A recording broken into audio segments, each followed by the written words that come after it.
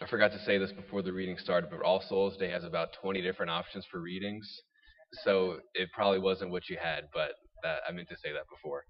Um, so today we celebrate the commemoration of all the faithful departed. Yesterday we celebrated All Saints Day, where we honor those who have ran the race, who have fought the fight, who have kept the faith, and the church has lifted up as those men and women to inspire us on our own path and call to sanctity.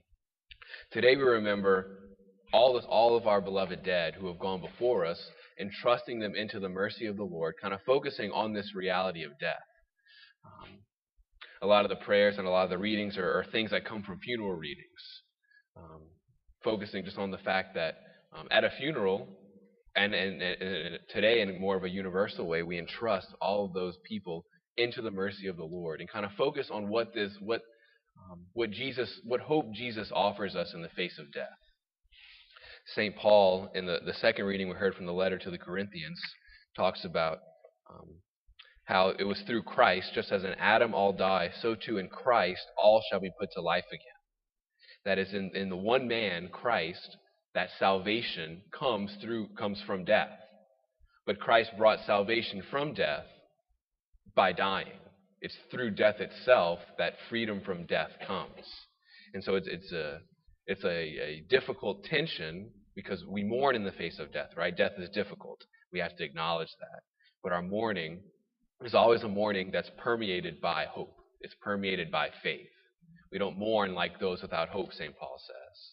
And if we read further along in the passage that we heard as our second reading, St. Paul continues to go on to say that if the dead aren't raised, if the raising of the dead is not a reality, why be baptized? Why are we continually putting ourselves in danger?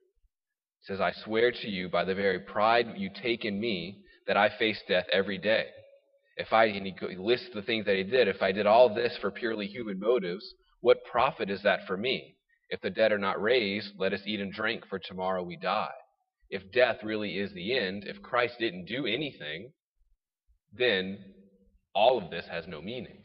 He says if it's for this world that we've hoped in Christ, then we're the most pitiable of all men. There's a great difficulty in death. There's also a great beauty in the recognition that death is not the final answer.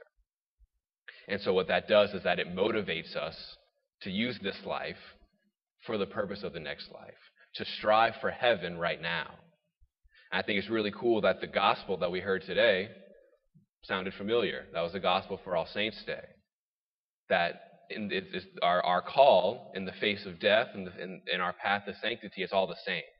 Our call is to use this life like the saints did, and like we entrust those who have gone before us to the mercy of the Lord, strive to do.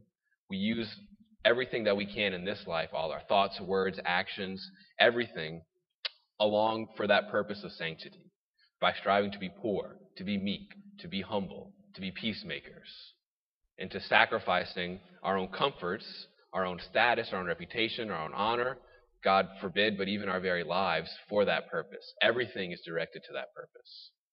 And so we thank God primarily for this gift of hope that he has given us in Jesus Christ, that by dying, he allows us to be raised from the dead. And we pray for the grace in our own life today that we may continue to cooperate with that grace that he offers to us, so that one day, with all the deceased that we remember today, we may all together appear before him in our heavenly homeland. Amen.